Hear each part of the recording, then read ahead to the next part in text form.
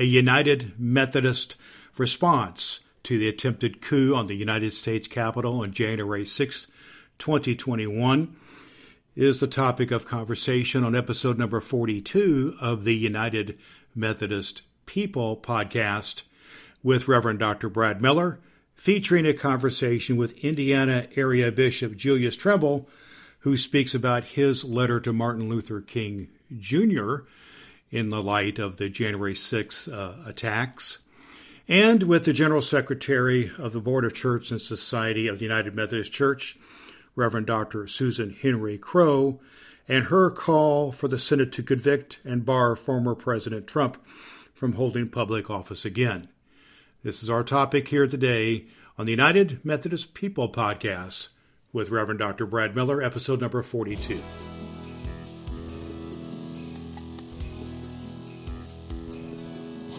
So I felt very prayerful and very deliberate when I wrote that, because I knew it would not speak well to many people who supported him, which I had no problem with people who voted for Trump. The problem was the incendiary language and the history of the language that was insightful. So that was the issue to which I was largely speaking. Mm-hmm.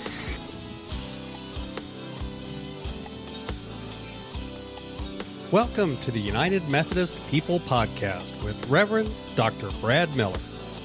Brad believes that strengthening the connection in the United Methodist Church is essential to accomplishing the mission of making disciples of Jesus Christ for the transformation of the world.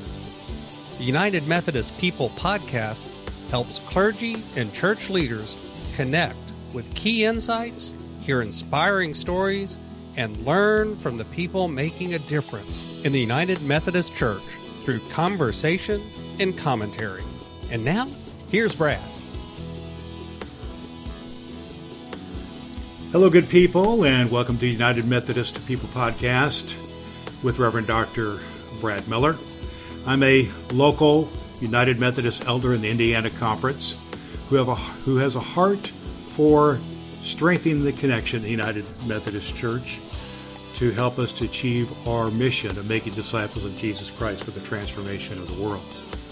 Right now, though, friends, I just have to share with you that I can't help but continue to think about the events of January the 6th, 2021, when a group of folks who were followers of former President Trump stormed the United States Capitol with the intent of overturning a duly, legally, and lawfully and fairly run election. They were looking to overturn that. There was violence. There was desecration of the Capitol. There were windows broken.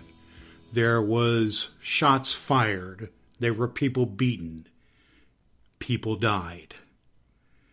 And our whole way of life as a United States government was threatened.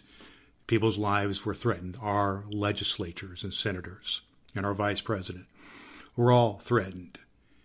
And it got my attention about what was the role of the church. Oh, how do we respond to this? How do we do that as local pastors? How do we do it as United Methodist Christians? And what do we do, really, what do we do about the number of people who really manipulated and the name of Jesus Christ and of the church to do things that are just totally against, at least from my way of thinking, the Christian message? I think we need to be mindful of these things and to see how we can respond as our United Methodist leaders, and we as clergy and leaders in the United Methodist Church are those folks who need to respond to this. In today's episode number 42, we're talking with two leaders in the church who can help give us some direction by their responses. We have Bishop Julius Trimble, who wrote a letter to Martin Luther King, which came out on Martin Luther King holiday. In this letter, he talks about the need for the restoration of the beloved community and how that can be a part of what we are about. And he speaks about how his heart is broken by what he has shared and by the things that he has seen happening in our world. We need to be mindful about those things. And he gives some great poignant commentary about this, and we're going to share about that in our podcast. Bishop Trimble served churches in Ohio, Cleveland, Ohio area, and was elected to the episcopacy and served in Iowa before coming to Indiana in 2016. We're also going to hear from Reverend Dr. Susan Henry-Crowe in her role as the General Secretary of the United Methodist Church, the Board of Church and Society. She responded with an article on January 13th calling for the barring of former President Trump to serve in public office. Very insightful commentary in her article that she wrote. And she's going to be talking to us about that article and about her own faith journey as well. She has served the United Methodist Church and local churches in South Carolina and as the Dean of the Chapel at Emory University before coming to serve as a General Secretary of the Board of Church and Society. And her office is located on Capitol Hill. And that gives her an up-close and personal view and perspective of the insurrection that happened on January 6th that you're going to want to hear about. So it's important to hear these things. There's also going to be a full transcript. There is a full transcript of the interview, of the conversation I had with Bishop Trimble and General Secretary Susan Henry-Crowe, as well as other connections that you can make and connections to these articles at our website, which is UnitedMethodistPodcast.com. This is all designed here, friends, to help to hear the response of some of our United Methodist leaders to help us form our own responses. And I'm going to come back at the end of our conversation here today with a great response and a great quote from John Wesley himself, who you're going to want to hear as well. But right now, it's important to hear the response of Bishop Trimble and General Secretary Susan Henry-Crowe as we form our own responses as the church and clergy in such a time as this. So please join me in this conversation right now.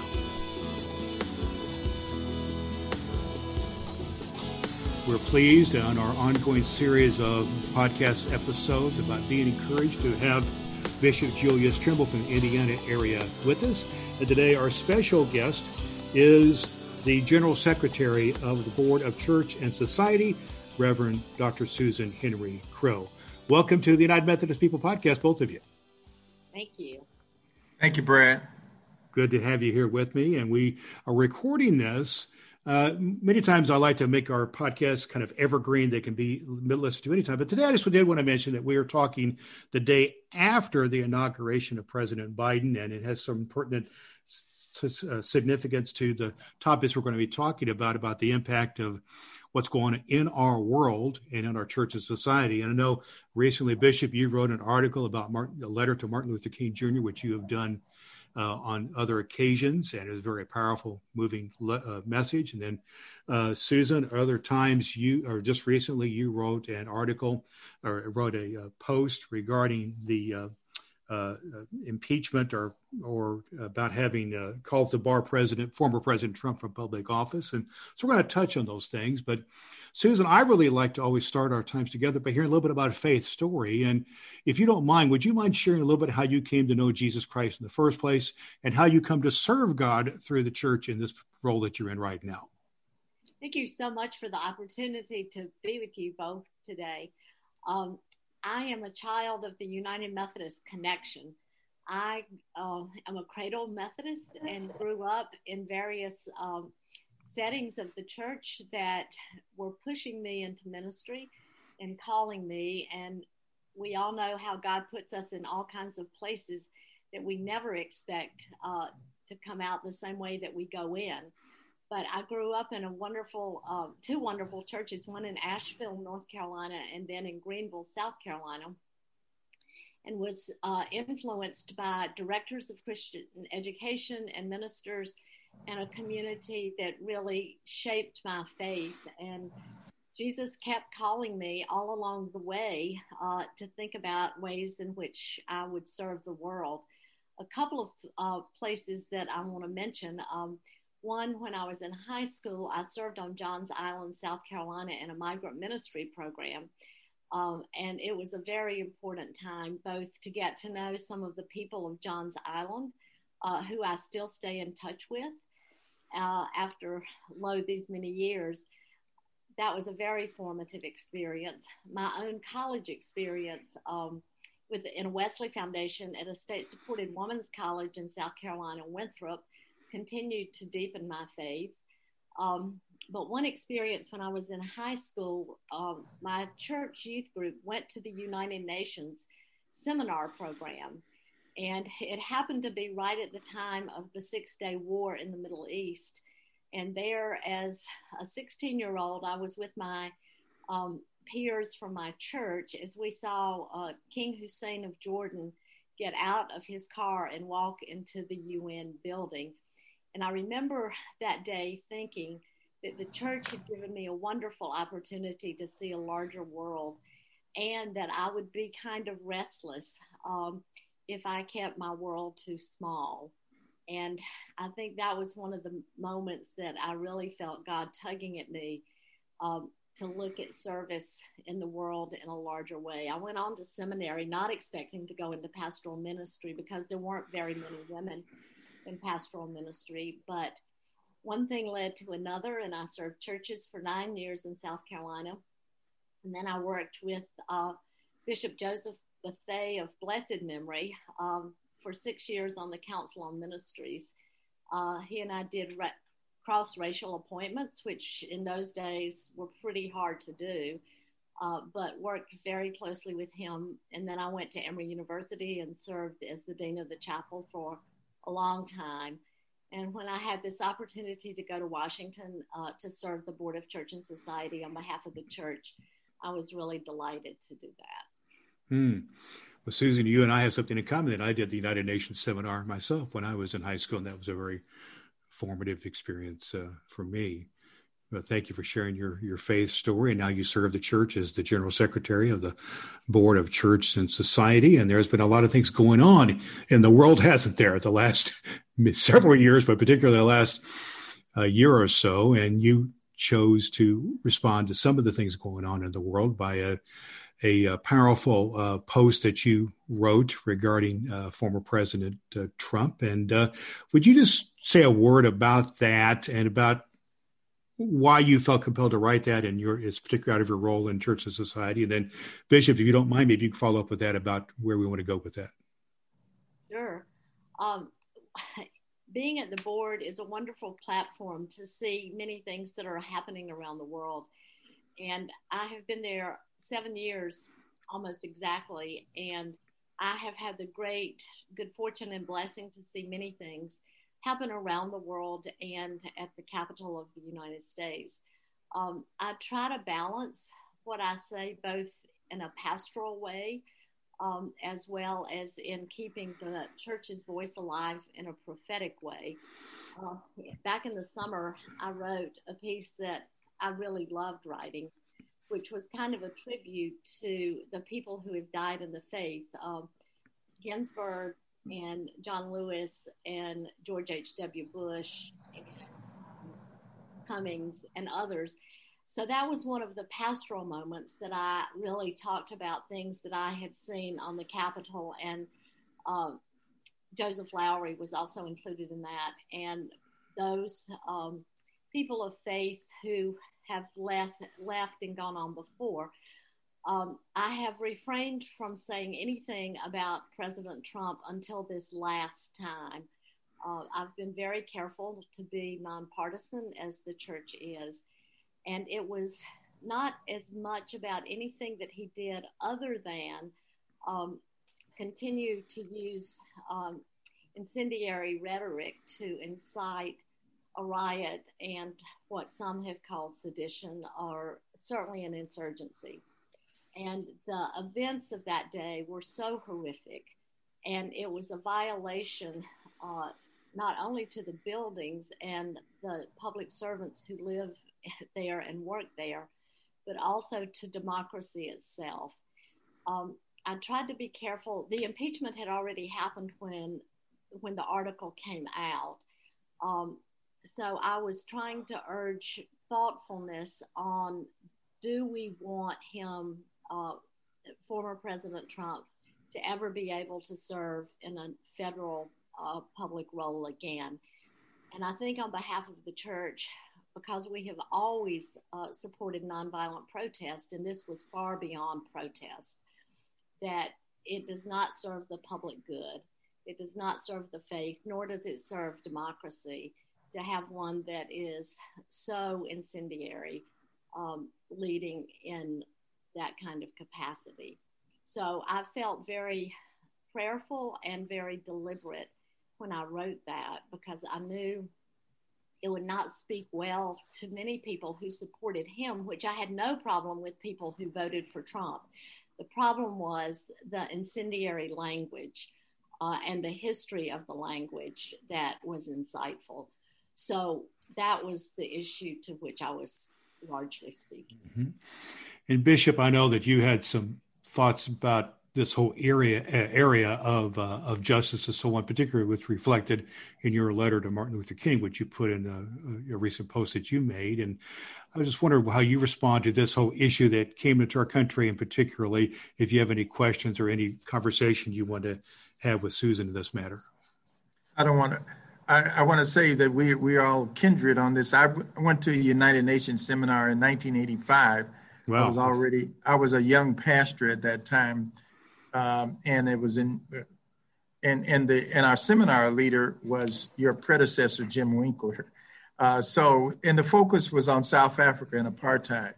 So that really kind of energized me. I grew up in a local church where our pastor was very much a social activist. So, but that as a pastor, going to that United Methodist United Nations seminar kind of opened my eyes around apartheid, and we heard people from South Africa who were living under apartheid at the time give witness. I want to commend General Secretary Susan Henry-Crowe. I think her writing has been impeccable and timely, and I have noticed, and I've tried to follow her lead as well. I have not been critical of presidents in the past.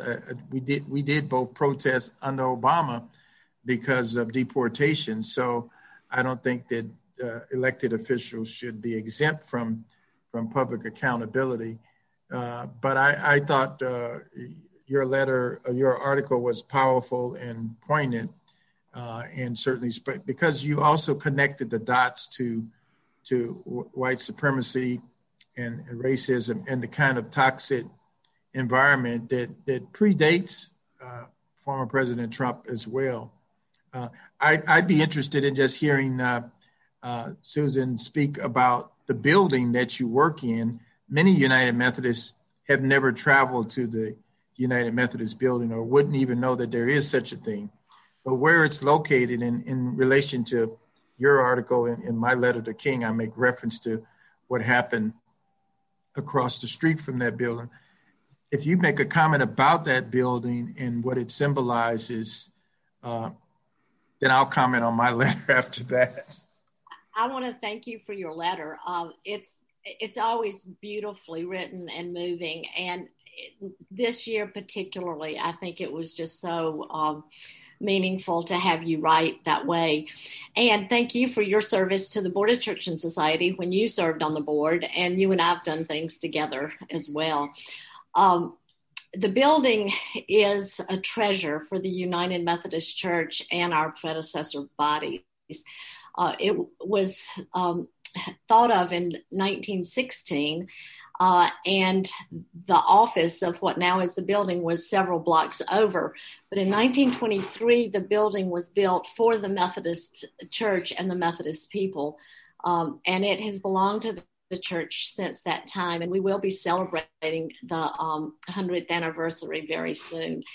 Inside of that building has been the Methodist witness on behalf of the church for 100 years. EBCS is located in the building, and many other faith communities are in the building, and are Lutherans, Presbyterians, Seventh-day Adventists, United Church of Christ, and many other entities live and work in the building. And so the building is the only not non-federal governmental building on the Hill. And even in the past 2 weeks, the Capitol Hill police have encased it and secured it. So they even claimed it as a place that they thought worthy of being secured, which is not always the case.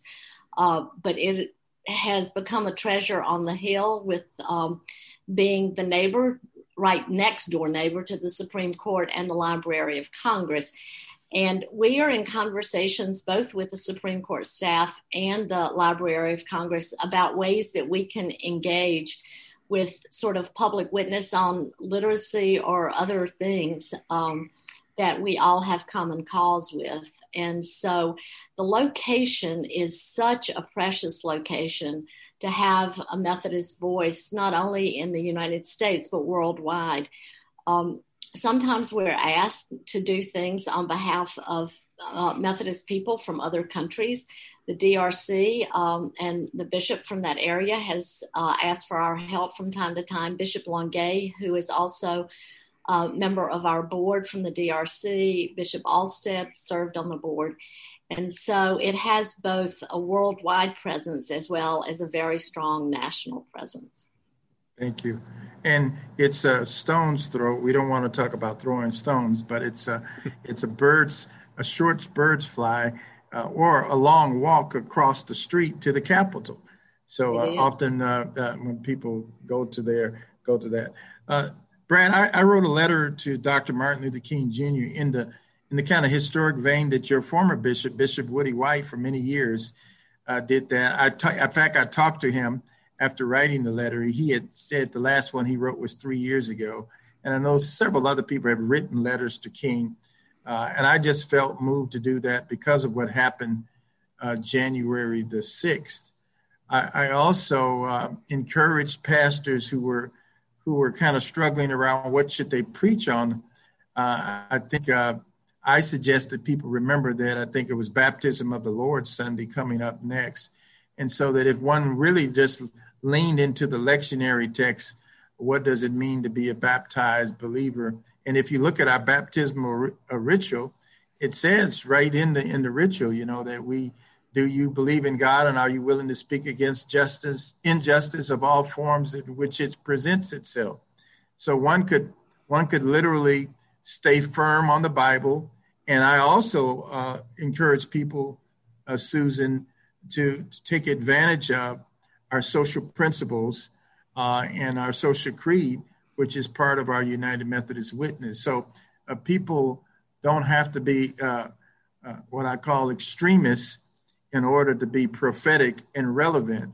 If you're in a United Methodist church, if you preach from the lectionary, in this case, if you lean into the social principles in our social creed, or if you look at the gospel of Jesus Christ, when he says, I've come that we might have life and have it in its fullest, or the Luke text where he says, I come to declare the Spirit of the Lord and to proclaim release to the captives, then we're on solid ground.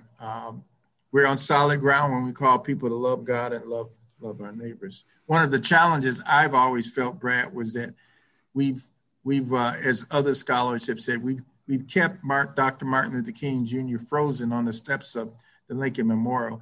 And so we only quote excerpts from his I Have a Dream speech, which is great. And it's great as a teaching point for children in communication classes. But actually, in the last days of his life, he wasn't extremely popular with the church, and certainly not the government, because of his words relative to the Vietnam War and his decision that the priority ought to be people in poverty. And for some, that wasn't the most popular thing to do at the time. Mm-hmm. I think that leads us to what we really need to chat about here is the church, is the United Methodist Church in particular, and our role in this changing world and our societal ills, be it racism, be it corruption, be it the COVID crisis, all these things, and how so much of it, as one of the things you say, Susan, has been misappropriated faithful things. How can we be the church, even in these strange times, and speak to these social ills, given some of the tensions within the body of the church right now? And I know, Susan, if you could speak to that a little bit about how this dynamic in the church is just crazy sometimes. Thank you for asking that question. I think there are three things that I would say about that, and I could say plenty more. I think the bishop is right about King at the end, really saying that we had to address economic injustice. And that is one of the mandates that we have and one of the things that we do. Right now, we have 6 priorities. We have 5 priorities foreground on racism and addressing race. But our other priorities are peace, poverty, health, immigration, and climate. And so our work is around those areas. And there's plenty of work to do, both in the Obama administration, in the Trump administration, and in the Biden administration. We will have our work cut out for us on all of those things. Let me focus for just a minute on health because of the year that we have had. It has been a difficult year for everyone, and we know what a terrible impact the pandemic has had worldwide. The United Methodist Church has long stood for health care, and Bishop Trimble, I know, remembers when the board was very, very active under the leadership, really, of Cynthia Abrams, as she worked very closely in passing the Affordable Care Act. And now more than ever, we need to continue to strengthen that because it's uneven in various states. And we will continue our work picking up the mantle today on healthcare as we continue to work for the most vulnerable people, children, and those who have disabilities and mental health issues who do not always have health care. So health will be an issue that we pick up almost immediately with the new Congress. The last thing I do want to say is many people from your conference, Bishop, have come to the building. I would like to invite many more to come. It is such a treasure, and we always welcome United Methodists from across the world, and I appreciate those from the Indiana conference that have come, and we want many more to come, and young people to be involved in the internship programs. So we have very concrete ways that we want to encourage involvement in the ministry of the church in this really important connection. Are you still doing is it like the young clergy gatherings where they come in for a couple of days and get introduced to? Yeah, we do it. We are not doing it this year, of course, no. But we are thinking about doing it online. We've had several seminars online, and they have had great participation. When groups come to the building, we can usually have 40 or 50 people. We've had several hundred people on some of the seminar programs that we've had. So we're finding that Zoom can help us, but it doesn't take the place from coming to the building in person. And so we do, we'll have the young clergy, we'll have an ongoing seminar programs, and we have ethnic young adults that come to work for the summer. So those are all very important programs that we covet your support. Bishop, I wanted to ask you in the next minute or two here to comment about something that you wrote in your article, and I think it applies to what Susan is sharing here about the church and society. And this is the matter of what you call your basically your pain and glory sightings, but they include distorted Christianity and kind of how that kind of mixes with toxic nationalism, and how that comes together in King's understanding of the beloved community, and how we can start to make some sense of that moving forward. And I would just like you to speak to this area of the Christianity, as some people know it now, and beloved community. I think when I made reference to the distorted Christianity, they were symbols and signs of at the attack on the Capitol, people carrying Jesus flags and then also wearing sweatshirts that was, denouncing the reality of the Holocaust, which I just think was abhorrent, to be carrying a Jesus flag and then to be attacking elected or attempting to attack elected officials for the sake of maybe your belief that the election was not right. So I think that it by distorted Christianity, I mean, anyone that would believe that would take hold of the Matthew text where Jesus, when the question is asked, what is our greatest commandment? It always comes back to loving God and loving neighbor as ourselves. So, I quote 1 John in there in terms of you can't say you love God whom you've not seen, and then you say you demonstrate hate for your sister and brother who you see every day. That's a distortion of Christianity. Or whenever we elevate an elected official above the incarnational reality of God, the Emmanuel God with us, that's a distortion of Christianity. Or whenever we demonize others, we embrace xenophobia and we stamp a label of Jesus on that. That's a distortion. I think that it's not just king, but I think there's a in many faith traditions, there's this notion that the world that we want to have is a world that includes attention to the common good for all people, particularly people who are most vulnerable. So I'm encouraged by even our new president, work he's done almost in the first hours of his presidency, because if as he has indicated, if we raise the minimum wage to $15 an hour, that's going to raise, some say, 4 million people out of poverty almost immediately. So those are the kinds of things that make sense for those of us who would advocate for a beloved community where people are embraced for who they are and respected because we all have been made in the image of God.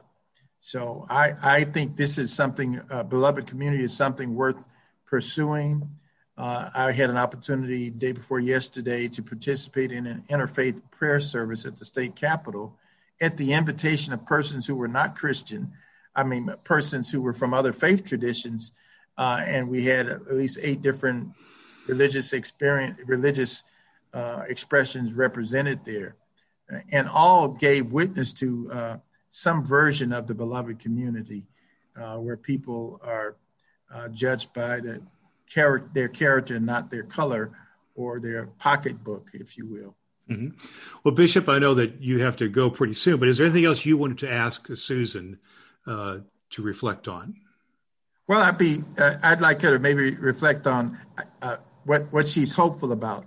I like to borrow Bishop Desmond Tutu's word. I'm a prisoner of hope. So and I'm also a grandfather, as you are, grandparents. I don't know if Susan, you're a grandparent yet, but being a grandparent a couple of years ago now made me remind me that I'm a prisoner of hope. And our granddaughter, she will sing at the drop of the hat. She speaks to everybody. She doesn't hesitate. And I wonder what happens that we spoil or that we introduce that which is not God-given to children and allow them to be raised in such ways that they become corrupted, if you will, by the sins of our society. But I am hopeful, and I'm hopeful because people are still answering the call to God, answering the call to serve. And I quote, it was quoted earlier today, but I didn't hear the full address at the inauguration, but it was said several times that our current president, Biden, said, enough of us can carry the rest of us. And that encouraged me, Brad. That means everybody doesn't have to catch the vision, but if enough of us catch the vision, I think anti-racism, the end of poverty, the end of hunger, those kinds of things can happen. If enough of us catch a vision, we can carry the rest of us. So, Susan, what do you think? How do you respond to Bishop's call? To what do you see as signs of hope? Absolutely. I mean, how can you be Christian and not be hopeful? If our Easter faith means anything, it means that we are eternally hopeful.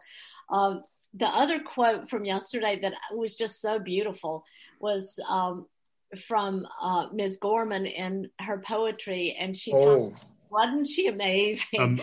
Unbelievable, just stunning. Yes. And her quote about brave enough to see the light. I think that is the heart of the Christian message, and that hope is always alive in us. And even when it gets shadowy, it is still there. So hope is worth living for, and hope is worth dying for. And I do think that that is who we are. Yes. Well, appreciate these words of hope and grace, and just some tremendous things here to hang on to. Now, I think the point we want to kind of conclude with here is that, yes, we've had a really difficult year, and we're still in the midst of lots of challenges, racially, the pandemic, all the things you mentioned there, hunger, the environment, the economy, all those things are tough. And yet we in the church are about hope. We're about a God who's bigger than all these things, and that there is a light, and that we are following people of the light. So I just want to thank both of you for being our guest today on the United Methodist People podcast, because it's all about strengthening the connection in the United Methodist Church in order to make disciples of Jesus Christ. So Bishop Trimble, thank you for being with us, and Reverend Dr. Susan Henry-Crowe, General Secretary of the Board of Church and Society, thank you for being our guest today on the United Methodist People podcast. I know that you will join me in being very thankful and grateful to Bishop Julius Trimble and the General Secretary of the Board of Church and Society, Reverend Dr. Susan Henry-Crowe, for stepping forward and sharing their thoughts and their responses here today on the United Methodist People podcast, episode number 42. You can just get the understanding that the heart and the passion they have of responding to the circumstances we find ourselves in our world right now. The events of January 6th were cataclysmic in so many ways of understanding how we can be impactful upon our American way of life. And we in the church have to respond to this. It's good that our leaders, Bishop Trimble and General Secretary Susan Henry-Crowe, have responded to that by the article that Bishop Trimble wrote about a letter to Martin Luther King Jr., and by the response that General Secretary Susan Henry-Crowe wrote regarding former President Trump about borrowing him for public office. We'll have links to both of those articles, as well as a full transcript of our conversation today at UnitedMethodistPodcast.com, and it'll be /042. You can find it there. I wanted to respond with you just a minute as a local church clergy person myself, and as one trying to make sense of this happening on January 6th, of how we can respond ourselves. I hope that you heard Bishop Trimble talked about the needing to recapture what M.L. King Jr. talked about the blessed community, about the place to share decency, about a place of sisterhood and brotherhood, and where people can share life and share everything together. And that in that place, there is no place for what Bishop Trimble called distorted Christianity. I think we have seen way too much distorted Christianity in the response that some people had who proclaimed Christ and had Christian slogans and whatnot who attacked the Capitol. I just don't see it. I don't see where the place is for that. To me, that's distorted Christianity, and I heard a little bit about that from Reverend Dr. Susan Henry-Crowe's response when she talked about misappropriated faith. That's kind of a mangled Christian message that is sometimes used, twisted around, among other things, to support a white supremacist agenda. There is no place for that in the United Methodist Church in any Christian agenda. But I also hope that you heard from Bishop Trimble and from Reverend Dr. Susan Henry-Crowe signs of hope that we as a church are coming together and we can respond to these things. And part of the role here, friends, is for you and me as United Methodist clergy and United Methodist Christians to respond in kind in our community, to build the beloved community, and to reject the forces of evil. Bishop Trimble called upon us to remember our baptismal covenant to resist evil, injustice, and oppression in whatever forms they present themselves. Reverend Dr. Henry-Crowe pointed to the incredible poem that Amanda Gorman shared as a part of the inaugural events that were just a point of light and life and hope in the midst of dark times, where she was a young person, 22 years old, and speaking a word of wisdom to all of us and asking Americans to be brave enough to see the light and to move out of the shadows into the light. So there is opportunity. There is places for us to be here. And of course, that the light of Jesus Christ is always worth living for and dying for. And let us be true to absolute Christian values and not let any Christian values be faith misappropriated or distorted, and how we as Christian and United Methodist clergy can respond to that. So my encouragement to you as a fellow United Methodist clergy person is to have our own dreams and to apply them to our own communities. You know, the bishop talked about responding to the I Have a Dream speech of Martin Luther King as not only leaving it just kind of an excerpt or kind of a soundbite, but applying it to our lives and to inspire justice and righteousness in our own communities of faith. And I think maybe if we apply it and live it out and be the ones who call for faith that is properly appropriated, not misappropriated, and for a faith that is not distorted, then we can speak a word of hope and vigilance and peace and justice into our world in whatever forms it has there, and have that dream lived out in our own communities. And maybe then we can be mindful of the words of Micah 6:8 to actually do what the scripture says, and I quote, "What does the Lord require of you but to do justice, love kindness, and walk humbly with your God?" Close quote. Take the action of doing justice, have the empathy of loving with kindness, and be humble about it. So I think it's up to us to respond. And I found this powerful quote from John Wesley, and I want to leave it with you now. And I think it applies to us in the church who are living in the aftermath of January 6, 2021. Perhaps these words from John Wesley can help us in understanding what it means to live a life of peace and justice and hope. Here's what he says, and I quote from John Wesley: "What one generation tolerates, the next generation will embrace." Close quote. It's been good to be with you here, friends, on this episode number 42 of the United Methodist People Podcast. Until next time, this is Reverend Dr. Brad Miller from the United Methodist People Podcast. I encourage you to always do all the good that you can.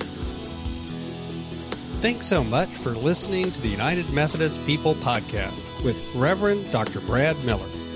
You can continue the conversation and commentary about strengthening the connection in the United Methodist Church to accomplish our mission of making disciples of Jesus Christ for the transformation of the world. Visit the United Methodist People Podcast on the web at unitedmethodistpodcast.com and connect at facebook.com/United Methodist Podcast. And always do all the good you can.